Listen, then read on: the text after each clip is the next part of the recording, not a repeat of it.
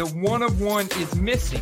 I knew something was up. Pop, that's almost twice as much going for the same price. I just freaking love that rated rookie logo. Doing more buying. Which one of these 5 quarterbacks has the worst set of pass catchers to throw the football to? Guess how much I sniped this for an auction? Number 5, you dirty animal. I'm telling you, these optic on-card autos are money.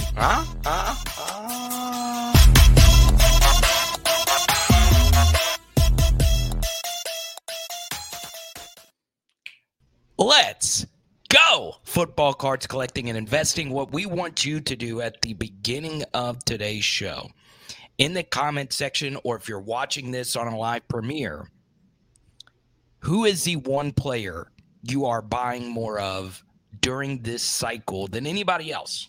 Andy, I'm going to throw that question to you right off the jump. Is there someone that you're like, God, this is such a smash for me? Oh man, I've been so tempted to start buying Kyle Trask again, man.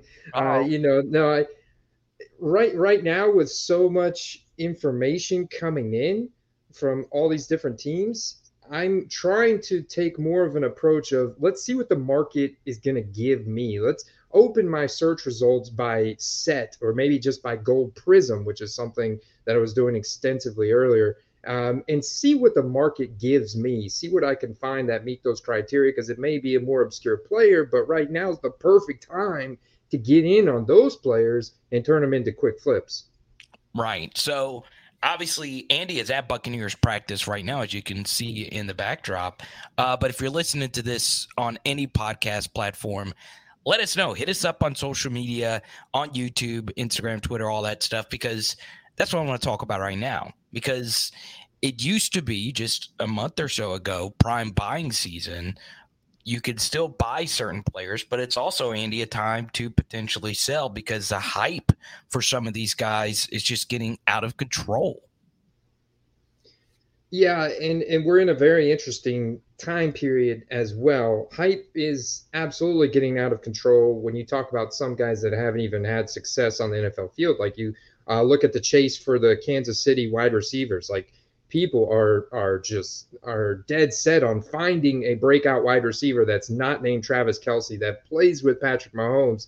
And so you have guys like Rashee Rice and Justin Ross, who've got a lot of hype recently. Or you could look at a lot of different rookies, Carter, that hype has gotten out of control for right now when I look at their prices. So, for example, Anthony Richardson's rookie premier hollows, those rated rookie hollows that came out, those are now up to over $200. And there's still a question mark around whether or not he's going to start the season over Gardner Minshew. You can definitely see that same hype cooking up for CJ Stroud and Bryce Young, but they've got locked in starting jobs for their team. So, it's really interesting market right now. And then like I've also seen the auction volume. Like we could talk about the graded card market. I want to talk about that because there's been some shifts now in the way those are being deployed to market and auctions and buy it nows. And then you have school starting for kids. So there's a lot of stuff going on right now that I think is applicable to the market and how it's affecting it. Yeah, I want you to hold on to that thought about the grading because I'm interested in what you have to say about that. But I do want to point out the rookie premier hollows have gone up since they were first kind of just out there. I saw this, before the show began, a Deuce Vaughn rookie premier hollow. We're talking about one of the most undersized running backs. Well, he goes to the Dallas Cowboys. He's had a few training camp highlights, and that is well over $35, which is a lot for a rookie running back. Those cards look really good. They do. They're very simple, but you got that rated rookie logo on it, Andy. So just overall, one thing I've taken away from this, Andy, is any pro uniform card that has a decent design and a decent logo, such as a rated rookie logo on it, people are going to love it. And right now they are loving that card in particular. Yeah, they're really loving that card in particular, Carter. The Bijan Robinson just sold for $120. This was 2 days ago. you're still finding some wildly different data between buy it now. Like, for example, here's an August 6th Jackson Smith the Jigba, $80 that sold in the buy it now on August 6th. But then you fast forward to a couple more recent listings. Here's a JSN that sold in an auction from a smaller seller in an auction that same day for $20, which is a total anomaly, which was an absolute steal that somebody got away with getting that card at $20 because, like you said, even the Deuce Vaughn will sell for $35 in a buy now. And Deuce Vaughn looks absolutely tiny on the practice field with the other players. And like Jordan Addison, a $30 card. Even Will Anderson, a defensive player, still going for $25 to $30. And I go back to the auctions that ended Monday for DC Sports 87. The Dalton Kincaid went for 65. The CJ Stroud went for 140. The Bryce Young 225. The Will Levis 51. But the Anthony Richardson went for $340.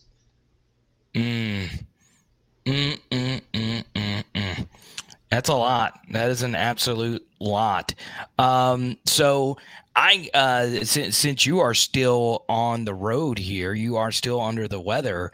I'm going to try and share my screen here. Let me see if you can do it on your end, because I know it's probably hard for you to screen share. There you go.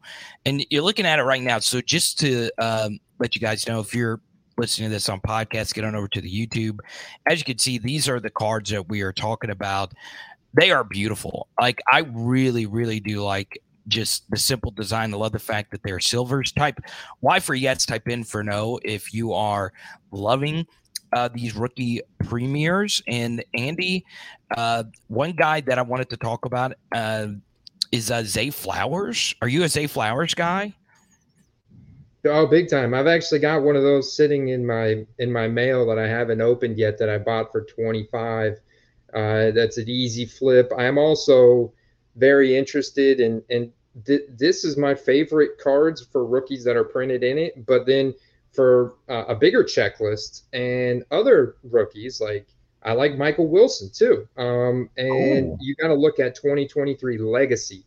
2023 Legacy is, I think, the second best set that's out right now that has chrome finished cards. Like, Score is cool because you get a ton of cards out of their boxes. You get 400 cards from one of their boxes. And it's okay, but it's base paper cardstock. You're not getting the same chrome finish as you are from Legacy. And then Legacy also has some interesting pro uniform RPAs out. The futures that you can see are a nice RPA. They also have a couple other ones that have just really nice, like cracked ice designs, gold prism designs.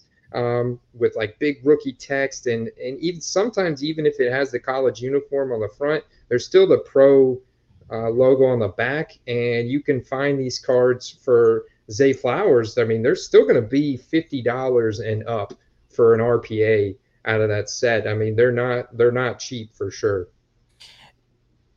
Let's talk some DTR real quick. He's a guy that Chad is bringing up in the chat right now.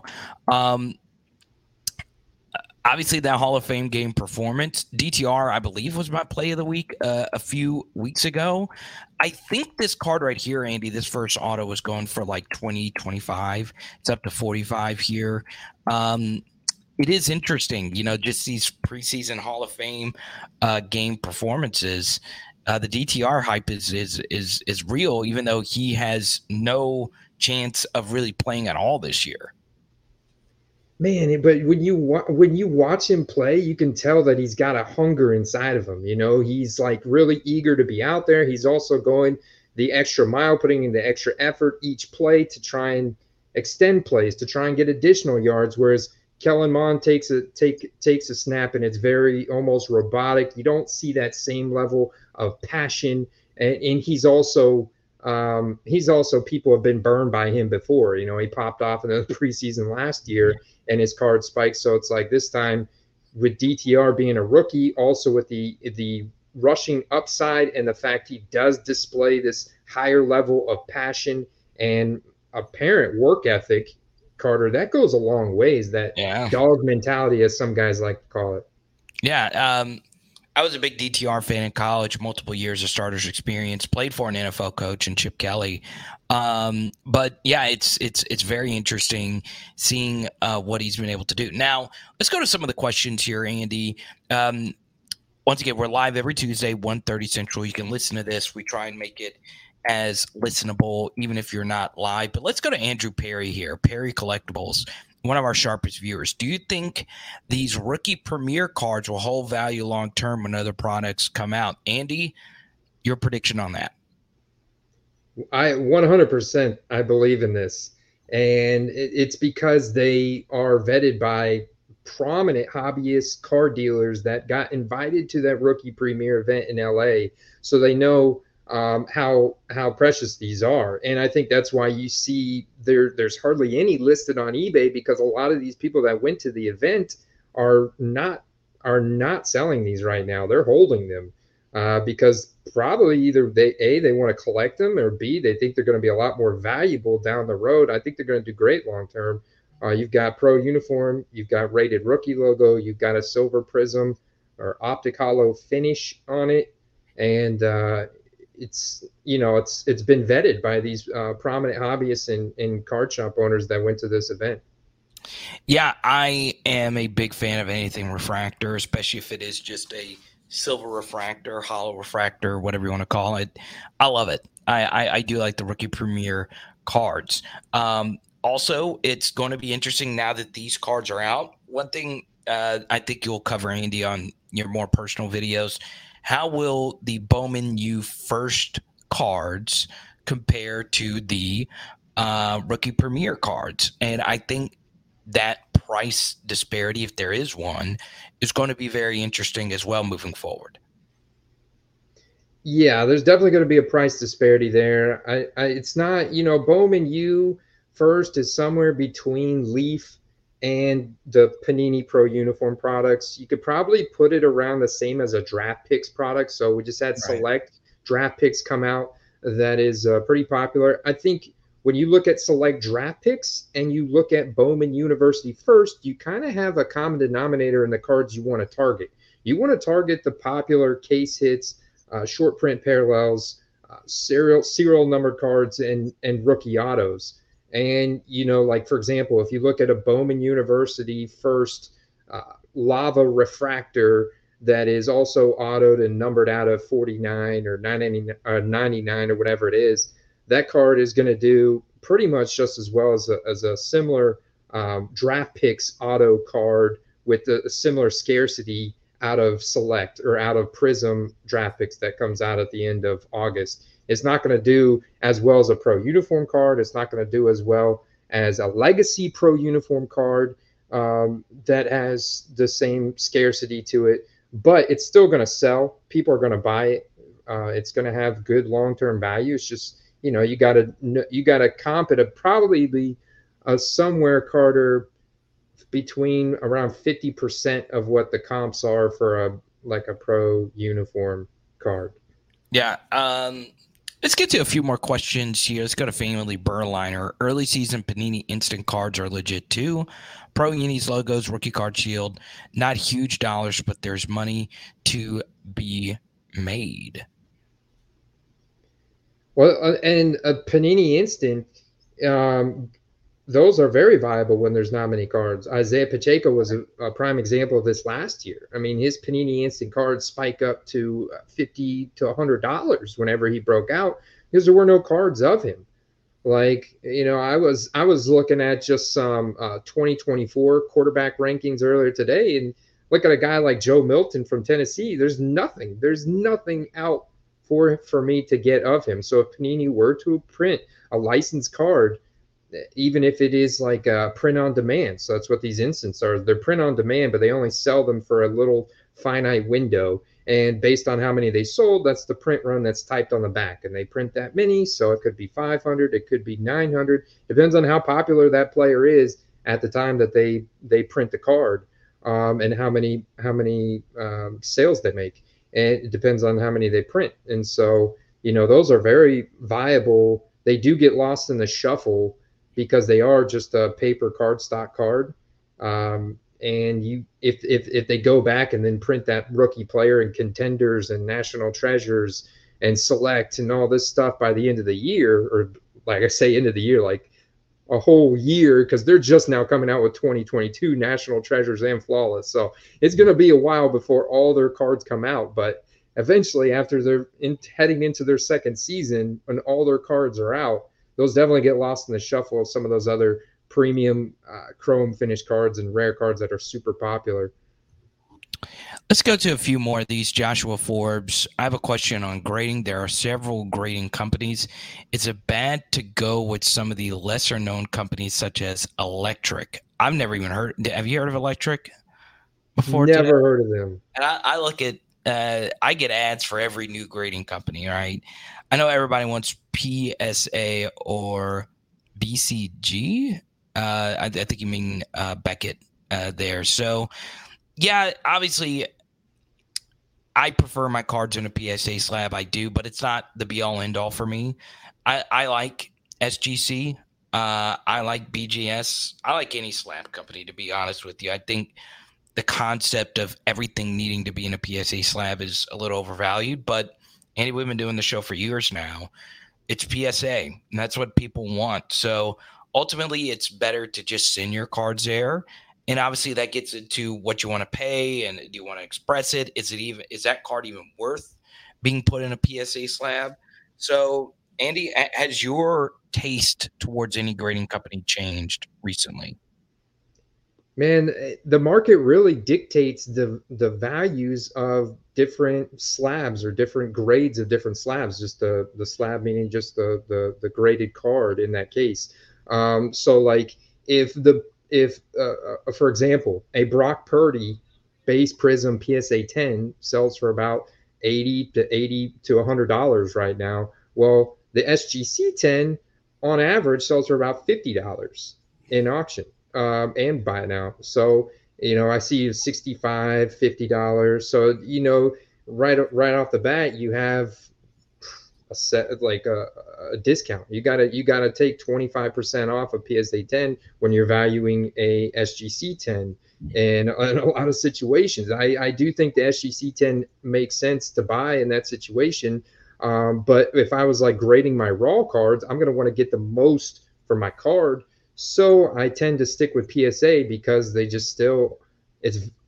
have the highest average resale value. It's also gives me the best chance of probably getting a 10, and that's really important. Like if I don't get a 10, then chances are I'm not going to have a decent ROI.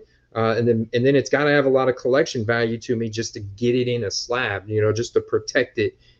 In which case, then my options are open, right? I could go to whichever one I think has the best looking slabs in that situation and just get it protected and slabbed up. But you definitely, if you're considering the resale value of your card, you stick with the four major ones, really, and that's dictated by the market. That's PSA, BGS, CGC now, and SGC. Yeah, and SGC Vintage, as Late Stick points out here, I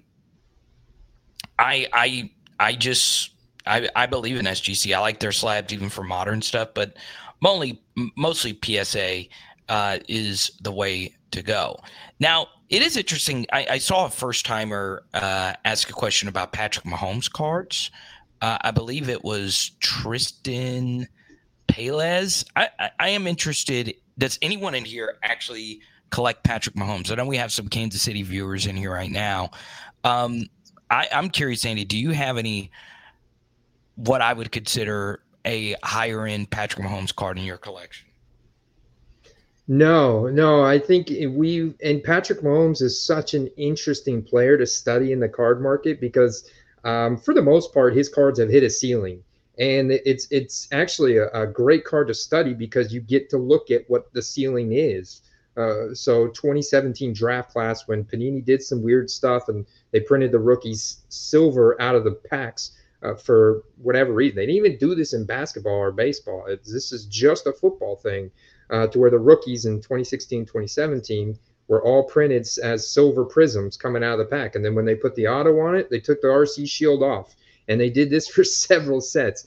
And you look at Patrick Mahomes, base Prism, which is silver, like I said, PSA 10, that's a $4,000 card. It's really not. It got up to like 4,500 during the Super Bowl. Like there was like a little bit higher transactions, but that's really the ceiling for that card in our market. Like, and it's a lot because Deshaun Watson one only goes for 350. The Cooper Cup, Christian McCaffrey ones only go for a couple hundred. So I get it. He's got multiple rings now. He's well on his way to being a Hall of Famer. He's like pretty much a lock. We know he's the new age Hall of Famer. But I mean, you look at his cards and they're at a ceiling. Like that's the ceiling. He can't get higher than Patrick Mahomes when you talk about the scarcity combined with his average resale value. Mark, we'll get to your Van Jefferson question, but I do want to, go to this comment right here by Dav. I don't know if it's him trolling or not. Just want to take all of my cards and burn them. So sick of hearing about cards, sick of looking at cards. Just a big waste of time. I number one, you don't have to listen to the show if it is a waste of time. But I will also say this. Cards can get like that, right? The first day of the National, I was sick of cards, sick of them. I couldn't get anything to move so I can have more money to, trade into something bigger than I want. And there are times when you look at them, you're like, God, I just have so many cards and you're just sitting around and I wish they were just all gone. I have felt like that a time or two, but ultimately I just keep coming back. So, Dav, I hope you find peace, and we'll unless you wanted to comment on that, Andy. Have you ever felt like, oh my God, I have too many of these cards? No, I mean when it comes to like the legwork to put in to list them, but no, I mean if something's making you sick, man, you got to go get your mind right. I mean, you got to take care of yourself and your family first and foremost. But I mean, it's just like, okay, if I were to do 20, 30 fantasy drafts in a day, yeah, I'm like, okay, I'm done. I'm done for the day. Right. I'm done for the day. But tomorrow, and I get excited again, man. I get excited. I want to see what's out there. I also want to get things moving. I want to collect new cards. I like making deals. To both buy and sell, the same way I like making deals in my dynasty league, the same way I like doing new best ball drafts on Underdog. It's fun. It's fun, and you got to have fun, man. Right. And Dav, I will pay for the shipping. Just send me your cards. I will happily take them. So there you go. Mark's got a few good questions. We always want to make first timers feel welcome. Is Van Jefferson a breakout play with the feeble Cooper Cup? I think Van could have some high volume games, but I think this next question is more general and better. Looking to veer off and buy and sell on Instagram. Best advice, do's and don'ts, how to handle payment and shipment times. Okay. I've never sold a card on Instagram. I know people that do. But the first thing with Instagram and selling cards, you kind of need a following. I think it's a little bit easier to get in the Facebook groups and move stuff because the following is in the group, right? If you're in a buy-sell thread on Facebook or Twitter, it's a little bit harder on Instagram. And I know a lot of people do make money doing story sales. But let's just say, Mark, you do have a following, or let's just say you are making a sale. Number one, obviously, no matter the platform, take good photos and all that good stuff. And number two, do not do friends and families with strangers. Now, I could do friends and family with Andy. I did friends and family with another viewer of the channel, but I know that viewer, okay? Even if it's somebody on here that you're seeing chat and all that stuff, always do goods and services. It just protects you, especially if it is a higher end card. But I think on Instagram, Andy, I know you're not big on Instagram. It's important to build. It's important to build your community on IG before you do anything else. And Chad, right here, Andy, with the follow up. If you sell on Instagram, prepare to spend 10% of your profit on boosting your content. And what it means by that is just advertising. Basically, you give Instagram a little some extra money to send your products out to more people. Okay. So there you go. Andy, your thoughts, not necessarily on Instagram, because I know it's not a platform you're on a lot, but just your thoughts on selling platforms as a whole. Hey, I will tell you this, Carter. They clearly reward activity, daily activity. And the same thing is true with eBay. And this is a very interesting comment from Chad because most guys do promote their listings on eBay. And I've seen quantitative data. You can actually go into your eBay insights and they'll show you the impressions, the click through rates, how many eyeballs your listings were exposed to. And so, just like Instagram, they reward the guys that are promoting, of course, and you pay extra for that, but they're rewarding guys just generally that post regularly. And if you start building up this regular posting system, so even myself, I've been a lot more active on Instagram. Okay. And yeah, and I've had a guy that's reached out to me now that wants to buy some of my cards that I'm posting.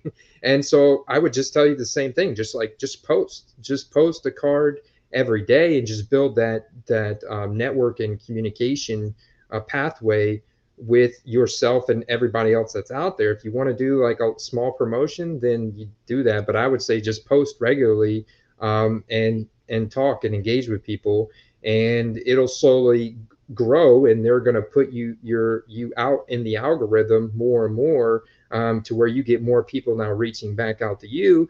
And then you got to have a some type of vouch post, whether it's vouch for me, am I legit, to where people can openly comment and say, yes, I've done a deal with you, and you can build this reputation.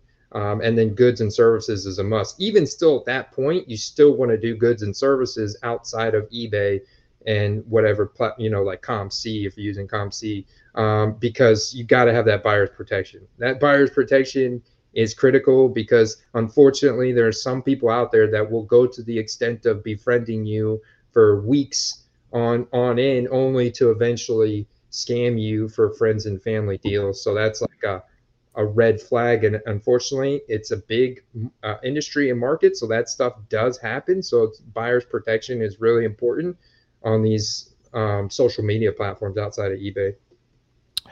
Yeah. If anyone knows anybody at Whatnot, obviously, I would love to get on that platform. I've never looked at it, but I feel like we could sell a lot of football card quest stuff on there. We saw a lot of Whatnot, stuff just in general. But Mark follows up here. So what do you guys use as your second to eBay then?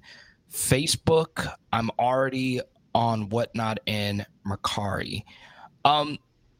Facebook, yeah, you can make some sales in Facebook groups, especially if you get into a card group that is specific to a certain area. So I'm in some Louisiana card groups, and it is easy to sell LSU cards in a Louisiana card group, right? But ultimately, I do most of my sales on eBay and just in person. I would put it like this.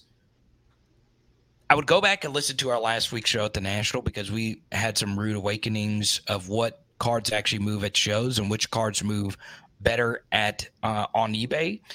And you will learn a lot about what we experience going to the biggest card show on the planet. But Andy, I am still a big eBay guy. Yeah, it makes sense. It makes sense because you get the most amount of eyeballs. It's what the platform's designed for. I like to look at the DC Sports 87 auctions now on that end on Monday night. Like if I've got a serious card, like I might send this Zay Flowers rookie premier holo to them when he breaks out here at the beginning of the season. Like I'm gonna wait till, because this guy's the real deal. I'm gonna wait till like week one ended, opening weekend. I wouldn't be surprised if that on DC Sports 87, with how much they are pumped out there in the algorithm, that card goes for like $150 or something crazy. So it'll be interesting to run some experiments like that because, man, you get so many eyeballs on eBay, and that's the important thing. The more people you can reach, the they're going to the percentage is going to reach back out to you, whatever the conversion rate is. If it was 5% or 10% of people that actually click on a certain card or look at a certain card want to buy it, then that's just going to be expanded with the reach of eBay. Yeah, Hector, I'm interested in this. I hashtag my card with player name so it gets wider player fan audience. Is that on what platform? Is that on Instagram or eBay or Facebook? I normally do it on all of them. I'll put a hashtag player name in pretty much every single one of them. Let's go to Bush Leaguers 75. He said he has been selling on eBay for 16 years for a living. And he says he refuses to do promoted listings. I've never done a promoted listing. I'm of the belief of if the card is liquid enough and desirable enough, people will go out and find it. And people will have the safe search. And if you list it correctly and you take more than 2 seconds to properly list a description, it'll get out there. Okay. And I understand. I want to be fully clear here. I get no money from eBay to say that I like them. But it is a lot easier when you have a liquid card and you just need to move it to 99 cents and let it ride on a Sunday night at 7 p.m. or 8 p.m. That's always worked well for me. Yes, could I get more with a buy it now? Sure, yeah, I've made sales of buy it nows. But Andy, if you have a liquid card, yes, it is true you're not going to get the absolute most, but you could, right? Because the algorithm picks up. You get more watchers if you 99 cent and let it ride. And I still think that's a viable strategy. Do you agree or disagree with that? Agree, man. It's exciting to see we got some serious eBay OGs in the house too, man. Hector's been on eBay since '98. Bush Leaguer 16 years. I know Chad is money on eBay. So no, it's great to have you guys on the quest with us, and I totally agree with that, Carter. And it's it's super interesting because there's a difference between a liquid card and let's just use for example, let's say a Drew Brees game worn patch that's serial numbered out of 25. There's a difference between that kind of liquid, something that's very finite, very rare, and then like if you're flipping Jamar Chase and say you have an optic hollow Jamar Chase, which is one of 4,000 different rookie cards. Yeah, it sells, but that's when 2% promotion will help your card stand out $5 over comps in the sea of 4,000 different Jamar Chase cards. It's still liquid, but it's liquid at a much lower resale value, and it's one of many cards that he has. So there's a big difference in liquidity when it comes to cards. Let's go to Tuckleberry Finn. I love that name, Tuckleberry Finn. I was in a Huckleberry Finn play when I was little. What is it? Do you see Tuckleberry Finn? Carter, what would you classify as a liquid card? It could be a lot of different things, honestly. I will say what is liquid at a card show, a live card show, is a lot different than what can be liquid on eBay. But liquidity oftentimes comes down to the player and sometimes even more importantly, the set, right? People don't want Phoenix. I like Phoenix. Don't love it. I love Leaf. I do. I've chatted with Leaf on Instagram. I really love Leaf products. It is not the most liquid card out there. It just isn't. A liquid card are players that everybody wants.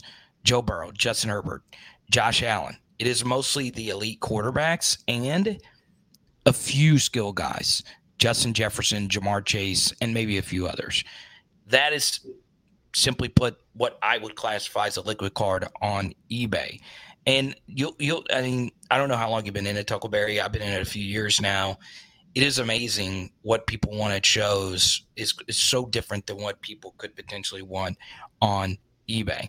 I let go of some of my favorite Justin Jefferson, really rare cards. Okay, recently, I'm growing my DJ business. I'm DJing a bunch of different events now, and as you guys know, the speakers and everything like that, it gets expensive. But I knew people would want rare Justin Jefferson stuff, so I'd send it on eBay, and it's worked out.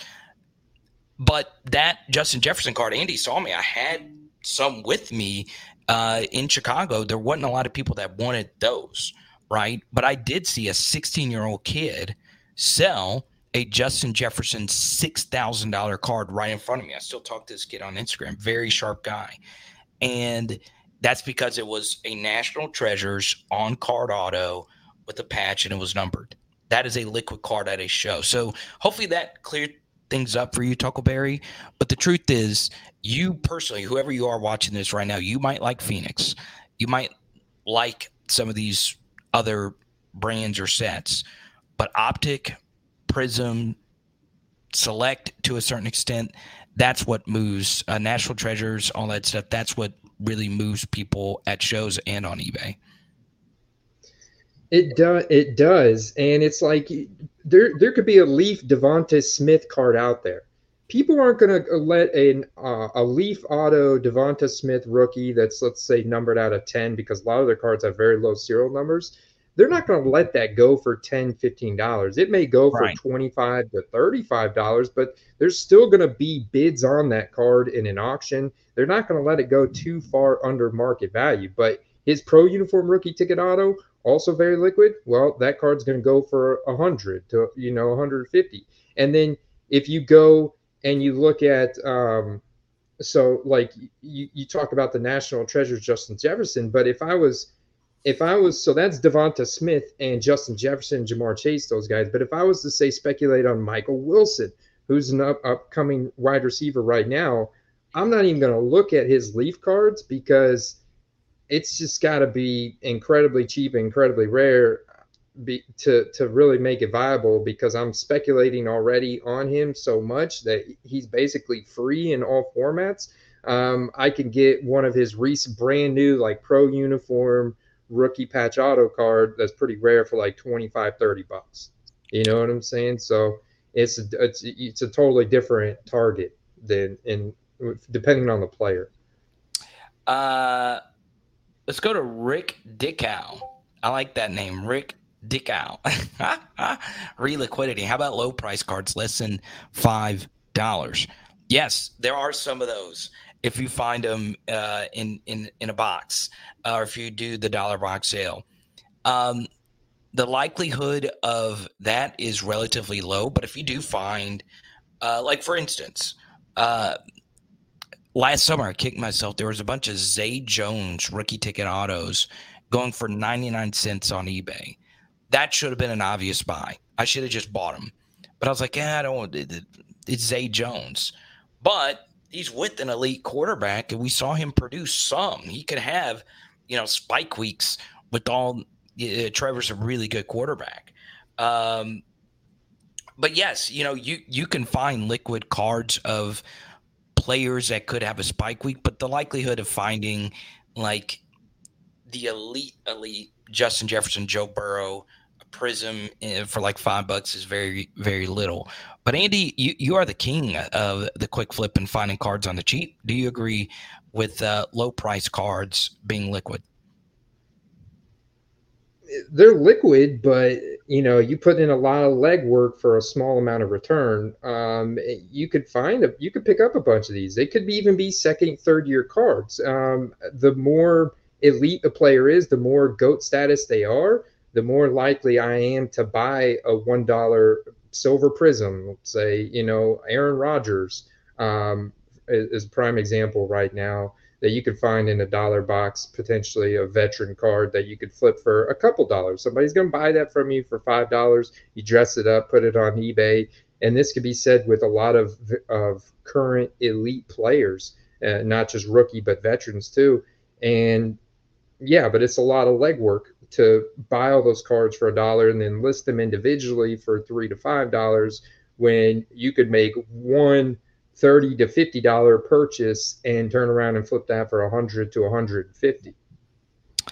Let's go to Chad, man, dude, the Bengals tiger stripe white stripe jerseys, man, I go to sleep with nightmares not having that Jamar Chase field level zebra print card. You know exactly what I'm talking about, Andy. It's so beautiful. Let's go to late stick.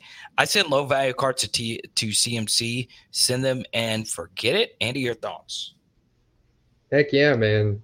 I think that's the way to go. Send them some type of consignment or like ComC. Love them because they are basically a big vault and consignment, and they give you the ability to electronically buy and then turn around and flip that card immediately. And they have that integration with eBay, so they're getting all the eyeballs as well. They've been around forever. I like that because I can send them a whole box of cards, and it's much quicker for me to just log a card in a quick sheet, like a Excel sheet, Google sheet for ComC, and send them all to them versus having to take a picture. Those descriptors on eBay, going through each one of those, if you don't get a good sold listing right, take a long time. But you get them all to ComC much quicker. They do the pictures. They put the information out there, and then you can just go and set your prices. And they let you. They have their inventory manager is much easier to use. So if you got a bunch of cards like this, it makes perfect sense, man. And that's actually way more appetizing to me because I could go to like a show or Beckett Marketplace, another great resource, and this is still a very viable strategy. You buy more base cards, rookies, elite players, veteran cards at bulk, turn around and put them on a platform like COMC, and now all of a sudden you can, if it's a card that's not in the COMC supply or the eBay supply, but it's in this other marketplace, whether it's a show or Beckett Marketplace or whatever, then you can move those into this new ecosystem, kind of control that supply and make a nice profit that way. Hector, I swear I didn't see Hector's comment, but I actually Googled to see if this was still up. Starstock, RIP. Man, Starstock was good to me, man. Oh, man. You could go on there today and somebody will bought something. It's still a website, but the thing is they get like, 10 clicks a day now, 10 people like going to the website compared to the millions going to eBay, these hundreds of thousands that are going to eBay today. And that's the big difference, man. And they never evolved with the market. They never wanted to take actual scans of their card and integrate. We gotta integrate with whoever's getting the eyeballs. And they had a good run because they got a lot of hobby backing in the beginning, and then they didn't evolve and they fizzled out, man. Let's go to Luis Ramos.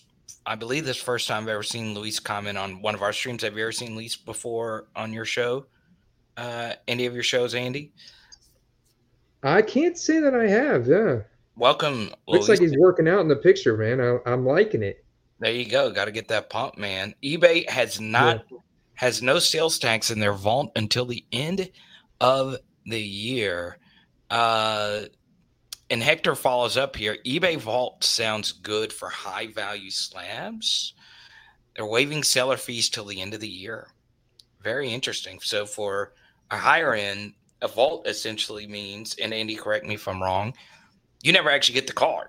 They just get it sent to the eBay vault, and they handle everything. Yeah, legit. Their secured facility. I'm hoping that they maintain a legitimate security. I'm sure they do. They have to, for insurance reasons and stuff. But that's exactly what it is. I mean, it's a secure warehouse that's, supposed to be climate controlled, supposed to be very finely cataloged. If you ever go on, I think, I don't know if ComC's done it, but go look at like Burbank Sports Cards. They take you behind the scenes of their their warehouse, and I imagine it's something similar to that at these other vaults, maybe a little bit more high end for eBay. And they're trying to gain traction. Like eBay is at the shows. eBay is trying to gain traction on these things like the vault. They see the type of money that ComC makes, for example. ComC does charge a small, it's just pennies per card, a maintenance fee per month to keep the card in there, but it's just pennies. So it's like the accumulative income from that is great, and then they also charge you 10% when you go to actually cash your money out. So there's overhead there. It's just another option to utilize at your leisure. Let's go to Perry. He said he bought a card for $850 and sold it for $1,300 a few weeks later. Good job, Perry. Chad believes in the vault. Bush Leaguer 75 says, F the vault. Give it 3 years. There will be horror stories about the vault. Ugh. Andy, do you have any cards vaulted other than like high-end cards vaulted? COMC, I probably have like $500 in inventory on there. Nothing high end, but I do think they're a good platform to buy high end cards with the visibility they get on eBay. I think you can target of all different tiers on ComC. In fact, I've actually had my best success in that higher end category. So I would actually, I would not just focus on one sector of COMC. I would aim, because, like, for example, us knowing that we want to target for a higher return, like rare cards. I filter on COMC by print run. They have filters where you can go in there and select print run, suggested retail price, availability, and like I filter all my search results that way. So any player I look into, I want to see what their rarest, most inexpensive card is of that player that they have, and I'll go from there a lot of times. Put up Rick Dickhow's comment. Base cards valued less than 5 namers for big names, but those cards sit on sale for eBay forever, even if they're at their lowest price equals illiquid. Okay, we're sending $1 or $2 cards to ComC. He says, I heard no. Andy. It just depends. Like I use a primary example. 2006 Bowman Chrome Drew Brees is a first year Saints uniform cards, veteran card. His rookie year was 2001. You could buy those cards out of dollar bins all day long and then go and sell them for $5 to $6 on ComC. So if you do that in like quantities of 10 to 12, that's where it's like, yeah, why not? But I wouldn't recommend going to get like a 2021 base Prism Dak Prescott. Like, he's a decent player, quarterback, big market team, everything, but it's a veteran card, it's a base card. I wouldn't waste your time buying those for $1, trying to sell those for $2 to $3, because he's got plenty of rookie cards out there. He's got plenty of second year cards out there, and really rare cards you can get that it's just I don't ever see those generating enough demand for it to be worth your time. And that could be said for a lot of second, third year players that have just had rookie product in 2020. So in that situation, all those cards are just commons that you rip out of your score blasters, your legacies, whatever, chronicles, and you just sell them in bulk, man, if you can, or just give them away. Include them with eBay listings that you sell. Put some in there, give them to the kids. Let them. Those are just cards like donate. Right. We'll get to no, Rick. We're getting to the bottom of it. Like if you have a base card less than $5, it's just hard to sell if it's just somebody that's like not some like Clyde Edwards-Helaire or someone like that. Like obviously I like to buy Clyde Edwards-Helaire because I'm an LSU fan, but most people are just kind of out on that. So it just depends. Like if it's a bunch of like base scorecards, unless they're rookies or rare, it's just hard to move just that type of stuff because it just doesn't, it just doesn't get anything. Now, if you were to, go on, Andy. And go to ComC. I mean, if they've got 20 of those cards, and they'll give you the sales volume, like right on there in any card. They'll show you how many sold in the last quarter, how many's currently listed on there. If there's 20 listed on there and they've only had 10 sales in the past quarter, is not a card that's probably going to be worth your time submitting to them.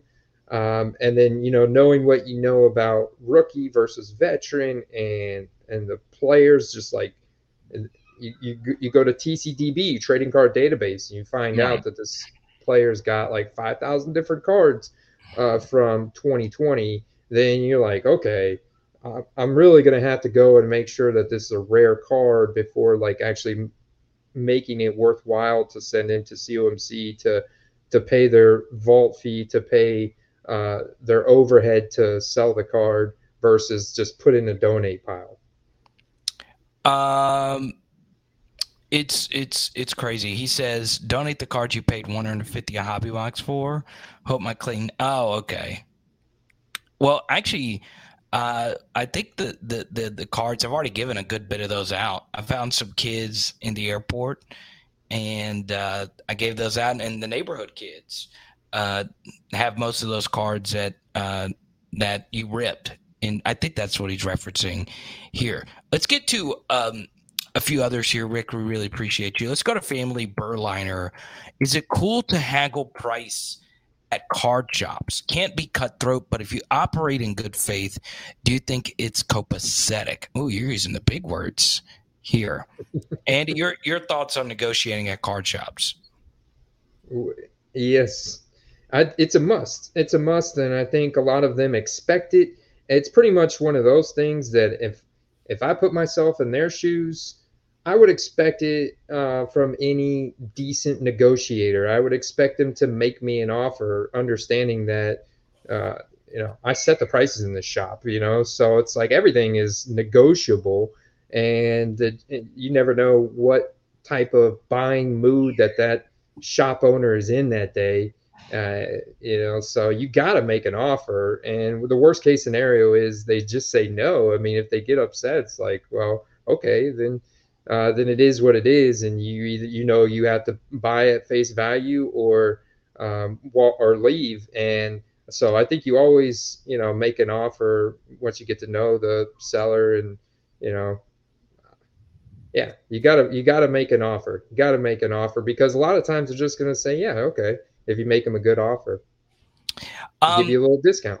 Yeah, so this box right here, Rick, is just a bunch of commons, right? So I understand if I took the time to list it and I 99 cent it and let it ride, it might just be 99 cents, okay? And guess what? I got to package it, so the envelope costs something, and the shipping and all of it.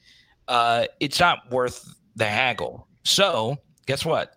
I give the cards out. I have a bunch of kids in my neighborhood.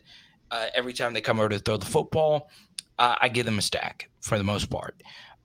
So yeah, kids, they don't know the value of any of the cards. Just give them to them, and I guarantee it'll make you feel better. It's better for you than it is for them in essence. But also, Bush League makes a good point. You have to be willing to put the work in, right? I've been listing more on eBay and doing more 99 cent auctions, and I have seen an uptick just in views on cards. Platforms like it when you post on them. I do not post a whole lot on Instagram. I started a card Instagram. It kept locking me out. But if I posted more and I was more consistent and I had a card Instagram, that would push more of my story sales. So honestly, Andy, it's kind of like, you and I are both YouTubers. We got to keep posting on these things, right? You got to keep going because that's what they want you to do. So 100%. Honestly, it's something I'm doing every day. I'm posting some card related, whether it's a card or whether it's I go back and forth between strategy and an actual card that I have. But yeah, I've had guys reaching out to me on there now wanting to pay twice as much for cards that I picked up that I bought them for. You never know what somebody else values a card at for their collection. So yeah, it's you just got to keep going, and I think eBay is the same way, Carter. I think if you could just list 3 cards a day, or heck, even 1 card a day, you're in such a better spot in their listing system than if you posted like 10 one day a week, or 10 20 every other day a week, so it's that is a habit that 100% will be advantageous. Hector, I'm interested in what you're saying here. Like what Fanatics is trying to do with LCS rules, shops need to be better. Let me know what you mean by that. We actually talked to a shop owner, me, Late Stick, and Andy did from Rhode Island, which was very, very interesting. So that's super cool stuff. Now we do need to move on to hobby tip of the week. Andy, I'll start. It's pretty simple. Stay organized. I am not organized. I mix my Jamar Chase with my Justin Jefferson, with my Joe Burrow cards. If I pack up, go to a show, set up at a show, I just throw everything in, and then I was like, okay, I'll reorganize it later, and then I don't. And now every time I open it, it is just all over the place. So organize. Stay organized. Andy, I know you're a very organized person. I am not. And to go along with some of the things that Dav was posting earlier, it started making me hate cards. Like, I was like, God, all my cards are scattered everywhere. So organization absolutely is key. Andy, your turn, my man.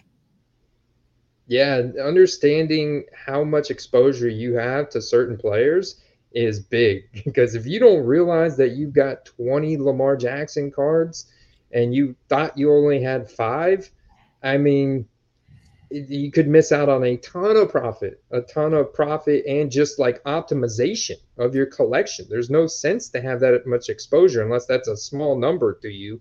You know what I'm saying? I think you have to.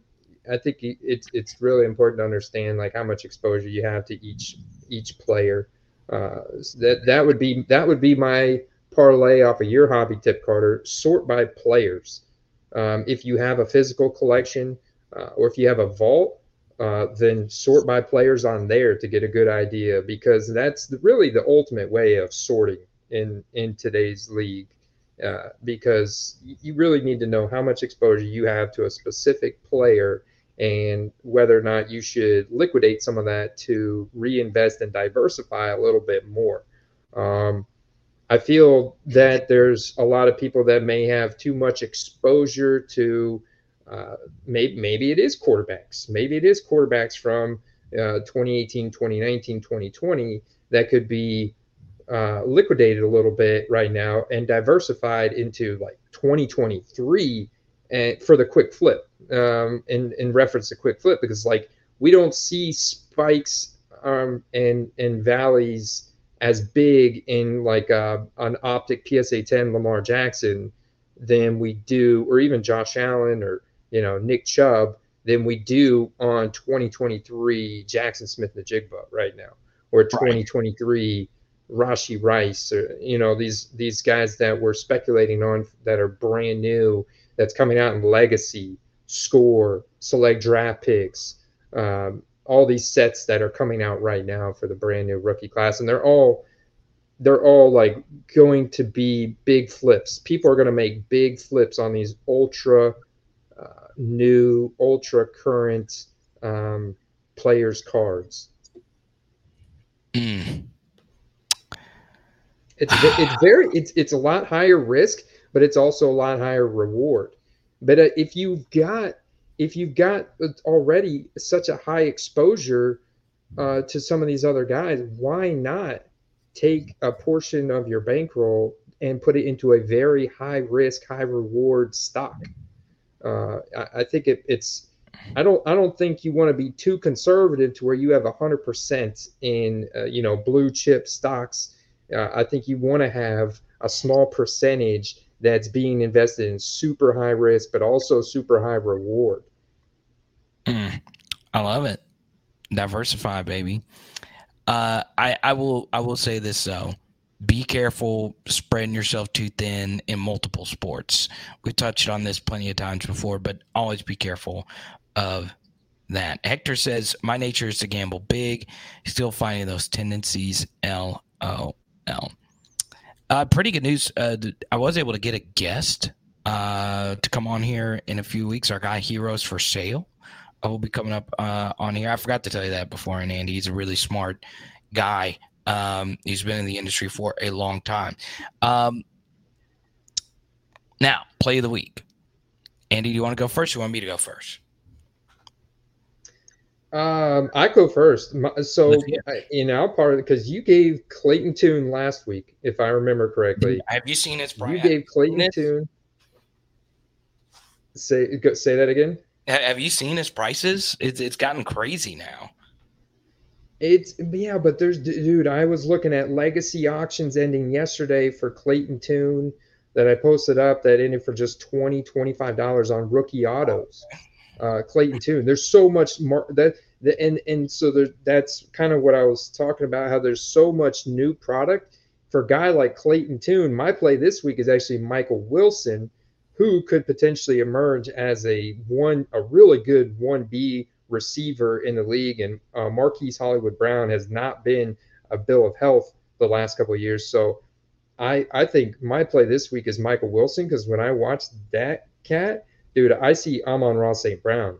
I see Amon-Ra St. Brown, but a little bit bigger. And I'm looking at this guy's dog mentality that he clearly has.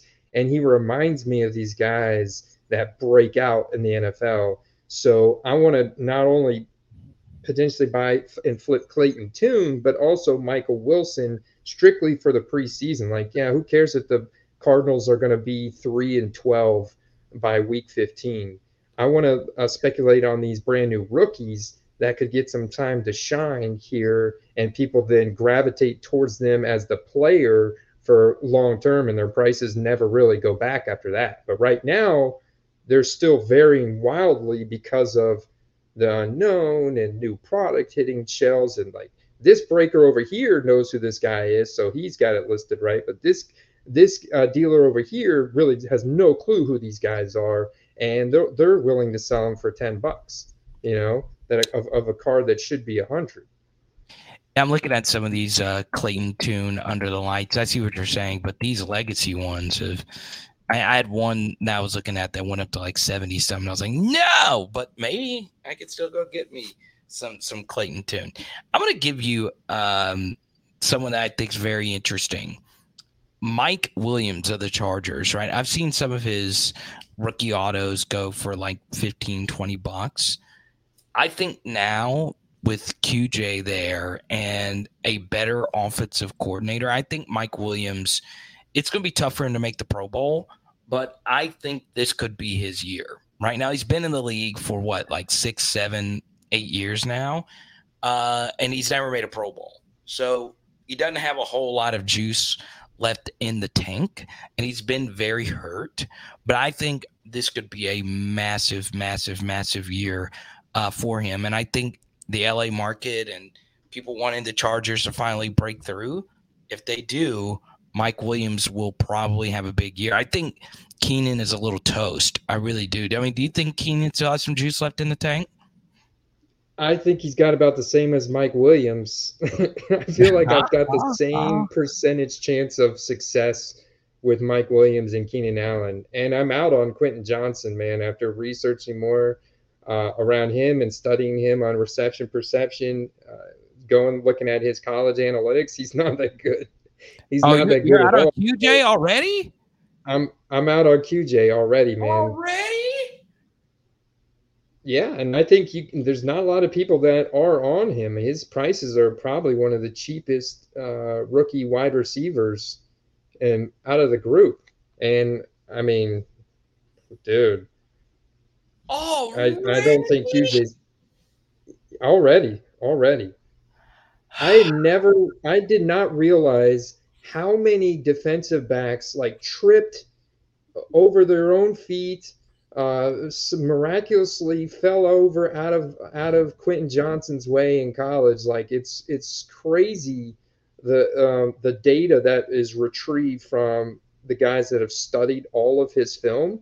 He's not that good. Dang. And people and pretty much the expert analysis community is blown away with how early the Chargers drafted him. It's another situation like, J.J. Arcega-Whiteside being drafted over DK Metcalf, or Jalen Reagor being drafted in front of Justin Jefferson. They're just they get clouded by certain statistic. It's you either have an analytics scouting department, or you've got a film study scouting department. And some teams, I think, they just totally forget about one or the other. Like they just look at the analytics and forget about the film, or they just look at the film, forget about the analytics, and they end up making some bonehead decisions. I can't believe you're already out on QJ.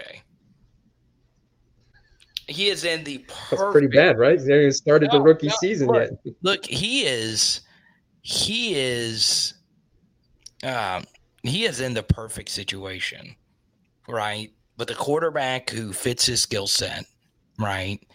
I do agree his hands were inconsistent at TCU, and I don't think he is, like, you look at him and you think he's like a jump ball receiver. It's not his best trait, right? But I just think athletically he is going to succeed. I do, right? I still think Jackson Smith and Jigba is special. I do. Now it's going to be hard being the number 3 guy in that offense, but I think he is going to be so unquestionably good in the slot that he is just going to cook. Now, I don't know if Mr. T is still in here, our resident Seahawk expert, but I think JSN is Himothy. Geno, I love JSN, and I think for Seattle, for me, it all goes back to Geno, with how rare his rookie cards are and how the defense got better. The offense is better. This is not the run heavy Pete Carroll, like Russell Wilson offense. That Geno is going to light it up this year, Carter, with probably the best 3 wide receivers in the league at this point. When you put all 3 of those guys together, I mean, Tyler Lockett still looks really good too. It's going to be nuts how many passing touchdowns Geno Smith has this year.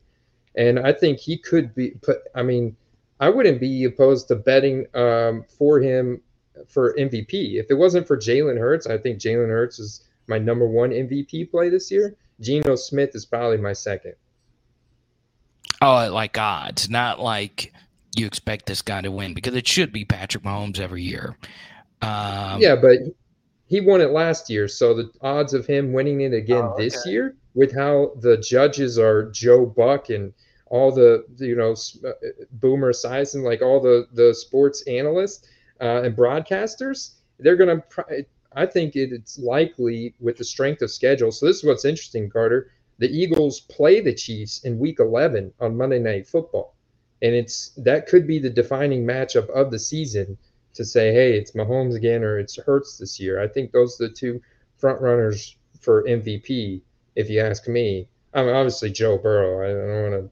I don't want any slide against Joe Burrow, and he's only a little calf strain. He'll be back in a couple of weeks. It's like, can't forget about this guy. But I think me, just like my vibes are that it's Jalen Hurts, but I like Geno Smith in that category, because I think Geno Smith is after, if he plays like he did last year, they only got better. So it could be even better for him this year. Yeah, we see a few Sky Moore chats in there. Just understand that his stuff is still really high. So if you were to go get one of his rare rookie ticket autos, I just did a quick check on it. You're going to be paying at least $100 for it. Always understand, when it comes to Kansas City, you are paying a Chiefs tax. It's something that they call it in fantasy, right? You're part of being with Patrick Mahomes and Andy Reid is already baked into the price. So it's tough. It's really, really, really tough. So there you go. We'll take a few more before we get out of here. Andy Frederick. Let's see. I'll let you pick the next one. We got 1,000. I love this MVP conversation. The fact that Justin Fields is potentially the most bet on player to win MVP is pretty wild. I think that goes. It's gonna if that's the case, a lot of that's gonna be put on his legs. And yeah, DJ Moore is incredible, but I don't know that the scheming. I don't know that the offensive coaching and play calling is there this year and just the second year with them. For him to be MVP, it's possible. There's a pathway, just like there's a pathway for Lamar Jackson. There's a pathway for Aaron Rodgers. There's a pathway for all these. There's a pathway for Justin Herbert. There's a pathway for Josh Allen. There's a pathway for at least like 10 to 15 guys to win MVP this year. But I mean, only one guy can win it. Only one guy can win it. So Fields, yeah, it's interesting. So I had him as my number one quarterback over Trevor Lawrence coming out of college. And, with Chicago, obviously Trevor's better right now. But with Chicago, the good thing about Fields is he there's just so much potential. Chicago's never had an elite quarterback. Never. Like they had Jim McMahon. And I get it, but he wasn't the biggest star on that team. It was Fridge, right, and Mike Ditka. So if Fields goes off in that market, watch the frick out. Is Caleb Williams really the next Mahomes? He looks like a faster version of Patrick Mahomes. I think that's what everybody that obviously would be a best case scenario comp for him. I haven't studied enough of Caleb Williams' film to get a vibe on Patrick Mahomes. Can he do passes behind his back? Can he make sidearm throws 30 yards down the field while horizontal in the air? I don't know. I haven't studied him enough to know kind of like what his playing style is. He's really good. What about you, Carter? No, he's really good. In terms of talent, he is right there. The issue is he is not going to be drafted to Andy Reid and Travis Kelce. Okay, it's just not what's going to happen. And Tyreek Hill. Now, let's not forget about him. So yeah, if he goes to the Cardinals, I mean, who's he going to throw to, right? But yeah, it's Michael Wilson, baby. Michael Wilson, hey, your guy. This is the real deal, man. So there you go. Now, we'll see you guys next Tuesday. Andy, what's on the docket this week for the Card Quest? Because I know you're getting better. Yeah, we're definitely getting better. I've got drafts I want to do. I've got a dynasty draft coming up this Sunday. I've got so many cards to get listed. So I got a listing video coming out, like cards to prioritize selling now. And I've got tidbits written down for every team in the NFL from training camp heading into preseason. So ultimately that combined with the various tiers of their cards and what their prices are at and who's buying and selling the best.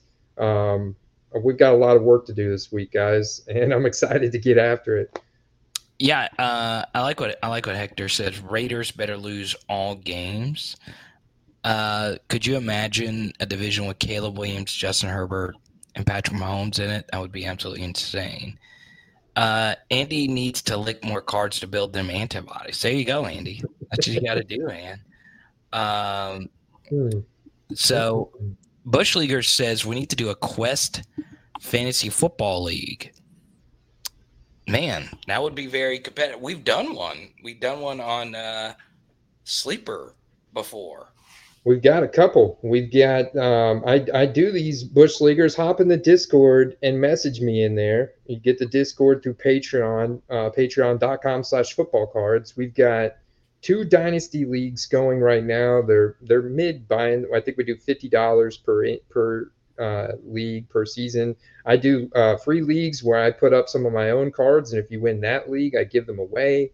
We've got those drafts coming up.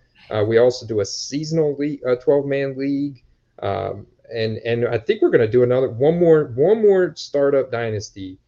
Well, I'm not in any of these. I'm not in any dynasty leagues at all. I'm in one. You're in the seasonal one. Which one? You're in the seasonal league. It's called Superflex Chrome seasonal league. I didn't even know I was in a league. I also have a rookie ticket auto bowl, and there's one more. Oh, the short print bowl. I got the short print bowl. So we've got multiple leagues. If you want in the Dynasty Startup League, that's for serious fantasy gamers that want to take it serious, because you're stuck with these players after you do this startup draft unless you cut or trade them. And so trading is the primary way of dealing players and getting new players. You got to trade, so you got to network in the league. You got to be active and be willing to trade potentially draft picks and or players for other draft picks and or players, and manage it like a real general manager. We're gonna do a startup one here in the next couple of weeks, Carter. All right. I don't know if I could do it. I'll do it because Derek and I own a dynasty league. So there you go. Hard Knocks is tonight. Family Burliner. There you go. So here's what I will say about Hard Knocks. Okay. Why would you watch Hard Knocks when you got exclusive coverage of us at the National? So I am linking Andy's vlog right here. So if you want to see the full vlog, if you've not watched it yet, I really do mean this. Andy almost died the first day I met him. Almost got ran over by a 300-pound guy. And it was the scariest thing I've ever seen in my life. So the link is right there if you want more Football Card Quest content. Andy's way more interesting than me, so I'm in it as well, though. I made a lot of deals. So there you go. Andy, anything that you want to get off your chest before we get out of here? I just activated my cable. I do YouTube TV.